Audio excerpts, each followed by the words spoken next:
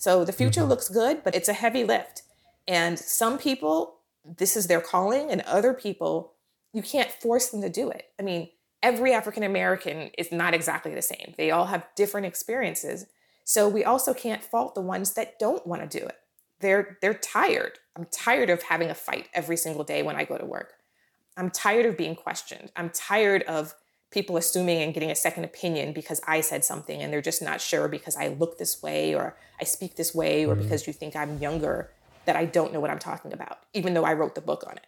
So the more educated majority members are on exactly what really happens behind closed doors, the faster we can get to a point of equity. That's Dr. Miles Thomas in conversation with her colleague, a white male, Dr. Ilya Sobel, from Urology of Virginia. And that part about her writing the book, not hyperbole. It has been a season. I've hugged my son. I hugged my son, but I wanted to hug your son. Oh, goodness. I've cried about our future. I had complicated feelings and arguments about marching in a pandemic. And I literally tried to meditate away reality. I read some books. I got my senator on speed dial. But still, there is so much more work to do. That's why we're back. And this is Your Neighbor's Hood. The season of solutions with Hannah and Jackie.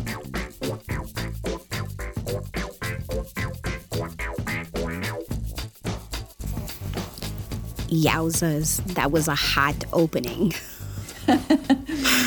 Yeah. So this whole episode really was genuinely just about getting two doctors together to have a little conversation. It's supposed to be quick and dirty. Yeah, and we weren't in the room for it. We asked them for a flash lightning round, answer 4 quick questions, and we got an episode. A whole episode. And the one question that they seemed to really dig into was, what is the future for racial equity in health? And what are ways forward that you see from your vantage point? I think that's like the underscore, from your vantage point. Mm-hmm. Yeah, we can talk all we want to, but we're not sitting in the driver's seat, as you say. So we needed to ask people who were in the driver's seat what viable solutions they see. And I think we got very empathetic, very critical thoughts, and an open conversation between two professionals. And here it is. What is the future for racial equity in health, and what are ways forward that you see from your vantage point? So the future for racial equity is complex because being an underrepresented minority in so many fashions, especially in the field of surgery, in the field of urology, being a female, being an African-American female, I am typically the only one in the room, period, for any type of anything medically related that, if it's industry, if it's conference, if it's business meeting, I am the only female that's a physician, and I'm definitely the only African-American at that table. So I think the future looks good because there is a new comfort level for the unknown. And I can say when I was applying for residency and throughout my residency, I was that person who had to put a lot of my own personal beliefs aside in order to educate the masses. And I would say that as in, I was often asked throughout the entire process completely inappropriate questions. I recognized they had no clue that it was even an issue or would be a sensitive topic. The entitlement that I see from a lot of physicians and a lot of surgeons, personality-wise, is just amazing. And I still see it on a daily basis.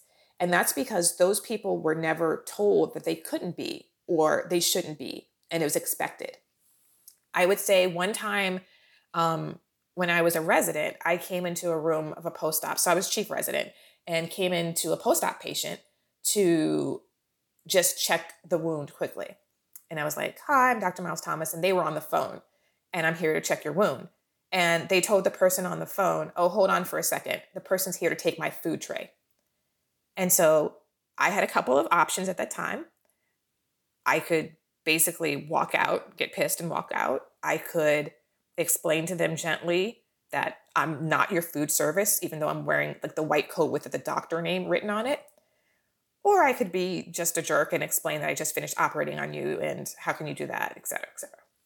So I chose to be very kind and sugary sweet and smile to them and explain that I was one of the surgeons involved in your care. I'm not here for your food tray, and I'm here to discuss your care and management.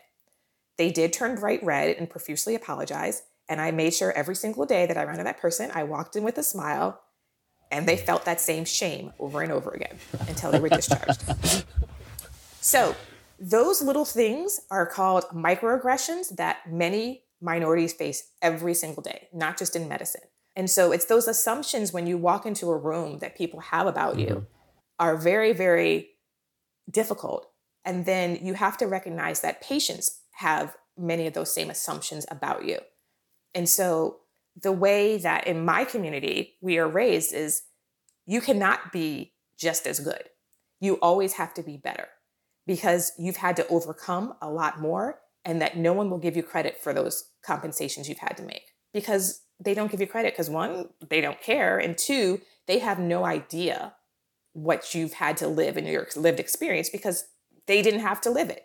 How do you overcome that is you change the pipeline. So I know there's quite a few programs out there right now, and UCLA has one, and I'm a mentor. So there's a program for underrepresented minorities in med school as well as residency. And we kind of help mentor these people coming through because there is no one else to turn to. If you look at the faculty on even, let's say, urology, if you actually look at the pictures online, who do you see? You don't see me. And if you see one of us, like, is that person responsible for changing the rest of the world? That's a lot of weight because, as we discussed before, we have stressful jobs. They are responsible for doing their job well, plus bringing up an entire generation below them, when I can't say that my majority members are responsible for the exact same thing. So the ways forward is one, education, and two, creating those networks. So what are your thoughts about the future of racial equity in health and ways forward you can see from your vantage point? Health literacy follows socioeconomic lines, and socioeconomic lines have a trend towards racial lines within that.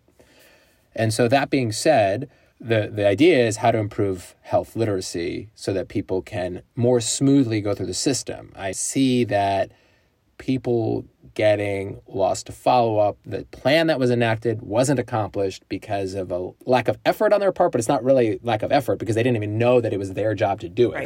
They just trusted the system that it was just going to work. Whereas the person who was persistent and called and said, hey, I was supposed to get a CAT scan, what happened? They knew what a CAT scan was, that it's something that happens at another facility, that it requires an order, just a concept. So I think there's a very straightforward solution that will be broad, overarching improvements in healthcare in all facets, one of which is going to improve racial equity, which is a unified healthcare record. Whatever that means, I don't know how to make that happen within this sort of complicated capitalist society that we have where, you know, I understand that the hospital pays their IT bill based on the version of Epic they have, and the other hospital pays the other IT bill, and they have different builds, and as a result of that, they don't talk to each other. So if there is either an over-the-top IT move, if the record was unified, what would happen? We'd have access to all the data points that are out there. We'd decrease the cost of double testing. So the number of times that I get a blood test, that another gets a blood test, another doctor gets a blood test, just purely because we don't know that we both did that in space and time, is actually probably a considerable number of health dollars that are wasted. So we would save money for America on the thing that is the most expensive thing we do, basically. That's number one. Number two, if you have multiple physicians now knowing that this patient with maybe decreased health literacy, they need to go get a CAT scan. So I see them, and then their primary sees them, and the primary says, oh, the urologist said you needed the CT scan. What happened? They're like, oh, I don't know. I never got a call. And so they'll say, okay, well, let's route it back, right? So you have these now safety measures because we're all communicating. And I think that would spill over to a better care for less cost and improve the access and equity. Well, would there be some accountability? So I will just use the example of recently there have been 2 female physician deaths who had excellent health literacy, were both at the same health system, records were all there, but because of bias actually expired. So would there be some accountability if that was an all-in-one system? Because right now there is none. And I know both of those people actually had excellent health literacy since they were physicians at the institution. So tell me a little bit more about that. What do you mean? So if you look at the data for the U.S. mortality rate for women delivering, it's 40% higher for African-American women. Recently in the news, you may have read about the pediatric resident who just expired at the time of delivery at her own facility. And in the news, you may be seeing information about a physician who recently received very poor care at her neighboring facility, was transferred, and then expired from COVID. Even posting information about how she was degraded, et cetera, by attendings on the team, et cetera, even though it was known she was a physician. So what I'm asking is, even if we have all the information, you cannot take people out of the mix. So no, I agree. So the only way to change patterns is to hold people accountable for their actions. If I have two patients who I am required to give certain information to, one, I give all the information, all the access, the other one I don't, I need to be accountable for that. Yeah. No, you're right. I wanted to find a problem that has a solution that maybe doesn't require going in and changing human behavior, but that obviously it's a critical part. It seems that racism never went away. It never is going to go away. It just keeps changing shape. It's like a shapeshifter that as a society changes, the way that it manifests itself changes shape.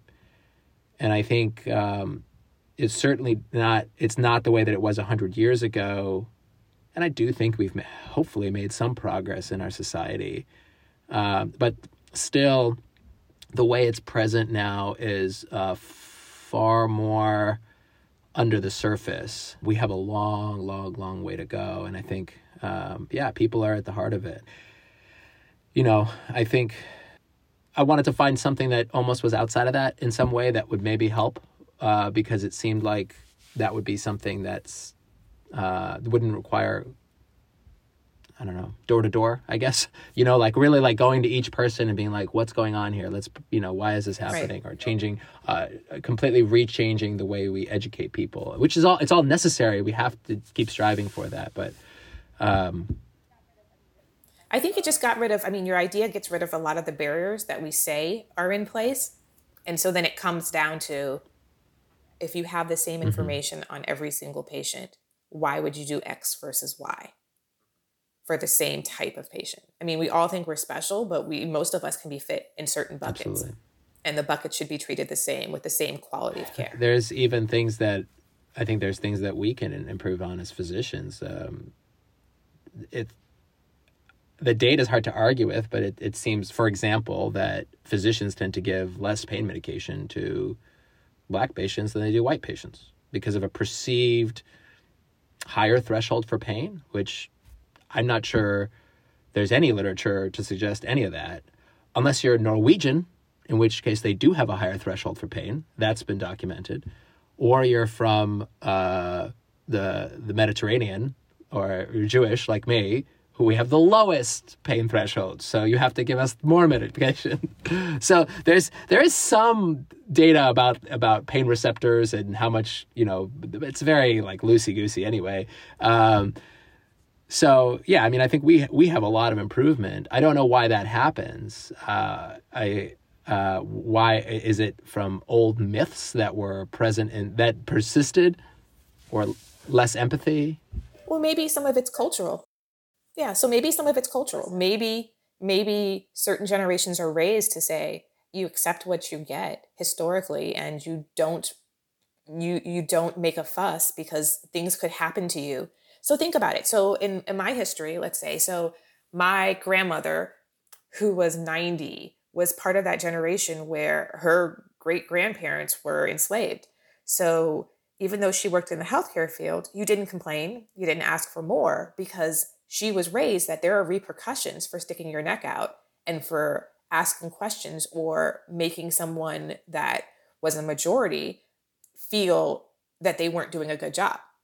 So that kind of communication will pass on from generation to generation, where if you, one, show weakness because you're having a lot of pain, you just know that you need just to toughen up and not show weakness, because then you're even more vulnerable than you actually are because of your race.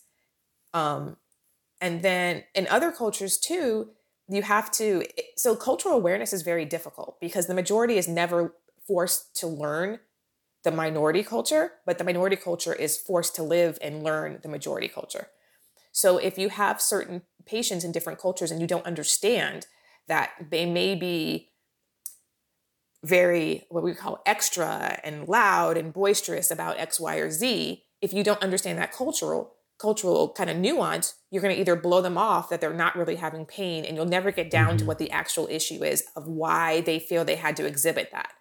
So if maybe they don't need pain medicine, maybe they do, but maybe there's something else underlying that has to be addressed before they can stop that behavior. And those things, I mean, all we're talking about is time and effort and energy. And as we said before, we have limited of all. So it's right now, it's like, come in, fix the problem, next one with the next problem. And we never really had classes, and I think they're doing it in med school now more, of cultural awareness. But again, those classes depend on those cultures, for one, being present and being in the med school or available to the med school to know them as a contact. And then that person willing to be that open kind of conversation leader and be very vulnerable when they've always had to be vulnerable. So it's like asking the minority, again, to make the plan and do additional work to fix the majority. So I think things are, I would say, getting better because there are a lot more conversations, especially this year, a lot more conversations about race, gender, inequities. And I think moving forward, as we look, like one of the things I was very inspired by was Biden's pick for the Department of Interior. Like the whole fact of the people who actually own the land get to help decide how we utilize it, even though we've taken it from them. That was a great inspiration to, you know what, let's start really having these conversations that are about how do we preserve the diversity and how do we make sure that we don't continue to abuse and marginalize societies. Yeah, good point. Something that a patient told me the other day, he was a Black man in his 70s, and he said, you know, a lot of my friends don't trust white doctors. You know, a lot of, we just won't go. What is your cross-section with that concept of patients' discomfort with their physician's race and how it relates to their own? And I guess, what suggestions would you have for me to help? I'm doing my best, but I can't be like, no, don't worry. This time it's different. Like, you know what I mean? Yes, we had the Tuskegee Airmen, but I'm not a part of that. So I can't absolve myself. Wait a minute. So Tuskegee Airmen is a positive thing. It was the first Blacks that were actually like fighter pilots. Tuskegee experiment. That's what I meant. Sorry. That was the syphilis experiment where they had the treatment and didn't give it. Yeah. So I would ask why. And that's the part of our day that takes the longest, because now it's an open conversation and we don't have time, but it needs to happen. So if someone said, hey, most of my friends don't trust white doctors, I mean, I'm in a different position. So I would say, why is that? And if they said, oh, well, because, you know, I heard about Tuskegee, or my great grandparents were sharecroppers and they sharecropped for this physician and they were constantly ripped off and abused. So I know, like, this is historically. It doesn't mean that you personally are going to be the one to abuse them in any way, but that's them putting up the boundaries and the barriers to prevent themselves from being hurt again, when generationally they heard about it over and over again. Because you can't convince someone that that's not true, because that's their truth. Yeah. The people that loved and took care of them told them their truth. And even though things may have changed, if they have not seen that change for themselves, they can't believe it. Yeah. I guess I was just asking, what do you think someone like me can do to try to erode that? You just have to be a good doctor who takes care of them and respects them as people. And so then what's going to happen is that patient will go back, and the next time they have a conversation with their friend, they're like, oh, I don't trust white doctors, or whatever they're going to say. Oh no, mine's actually really good. He's really good. He takes good care of me. He does X, Y, or Z and fix my problem. And they'll say, oh, well, that's probably just him. But guess what? The next time it happens, Okay, so now there's more people. All right, so not everyone's bad. It's just those people I had experiences with in the past. It's very much like, it's like the reverse. We generalize definitely about African Americans. You see a bunch of African American males walking down the street. Majority of Americans will still cross the street. But we don't do the same for other races. So it's generalizable. So you're just looking at it from the other way, saying that, hey, maybe some Black people do generalize about white people in general. But it goes both ways. What is your intersection with that? This topic? I know you mentioned earlier that sometimes I imagine the patients that are getting a second opinion after seeing you, these are white patients that have some degree of erosion of the value of your recommendations based on their biases on race. Right. So I'll say both ends. So mostly anyone who's an underrepresented minority who sees me, after the scribe leaves the room, they ask me to come back in and they just say, I am so grateful for you. Thank you so much for doing this. You're the first person I've ever seen in this position. I'm just so happy to see you. Because to them, it means things are changing. For those that offer want to have second opinions, etc., I more than wholeheartedly say, I can make the arrangements. I would love for you to get a second opinion. Because to me, there's no reason for me to try to repair that relationship, because if there's any type of blip in their care, they're going to say, I should have chose someone else. I should have. So if you have questions and don't have that complete trust in me, I am perfectly fine with you seeking care elsewhere, and I will help you make the arrangements. I think whatever is the best for you should happen. But I can tell you also, I've had a couple of patients who said, I want a second opinion. They went to X, Y, or Z, had something done, had multiple complications, and then came back kind of in that role. And I let them talk first. I don't say, I told you so. I say, so tell me about your experience. What happened? And what would you like me to do for you now? And their conversation says, first, I'm always so sorry. I am so sorry. We discussed this plan. You discussed the risks and benefits. I chose to do something else. And now I'm asking you to help me again. So since I've had that experience, I think I'm more willing to put my pride aside and offer those second opinions because I know what's likely going to happen. And that's fine.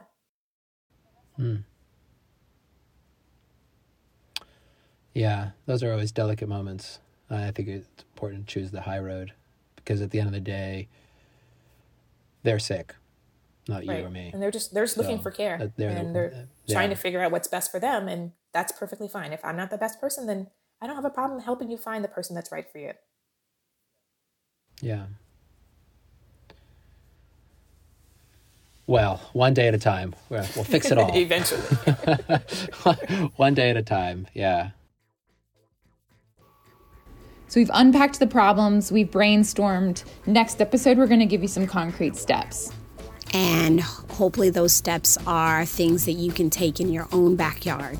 We're not trying to change the huge system. We're trying to change the systems that you are in. So next episode, we'll dig a little bit deeper into what we can do as individuals and as organizations. So stay open, stay curious, and make it a great day closer to history.